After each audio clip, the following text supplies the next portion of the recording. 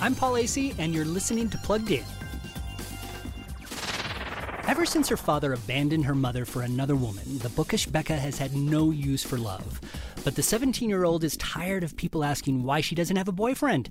Enter Brett, the high school heartthrob with no time for romance. And in the book, The Upside of Falling, the two strike up what they think is the perfect relationship. A fake one.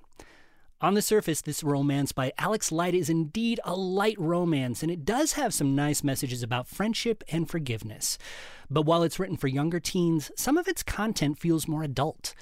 Language can be surprisingly crass. Some romantic relationships get physical, and someone punches their own father in the face.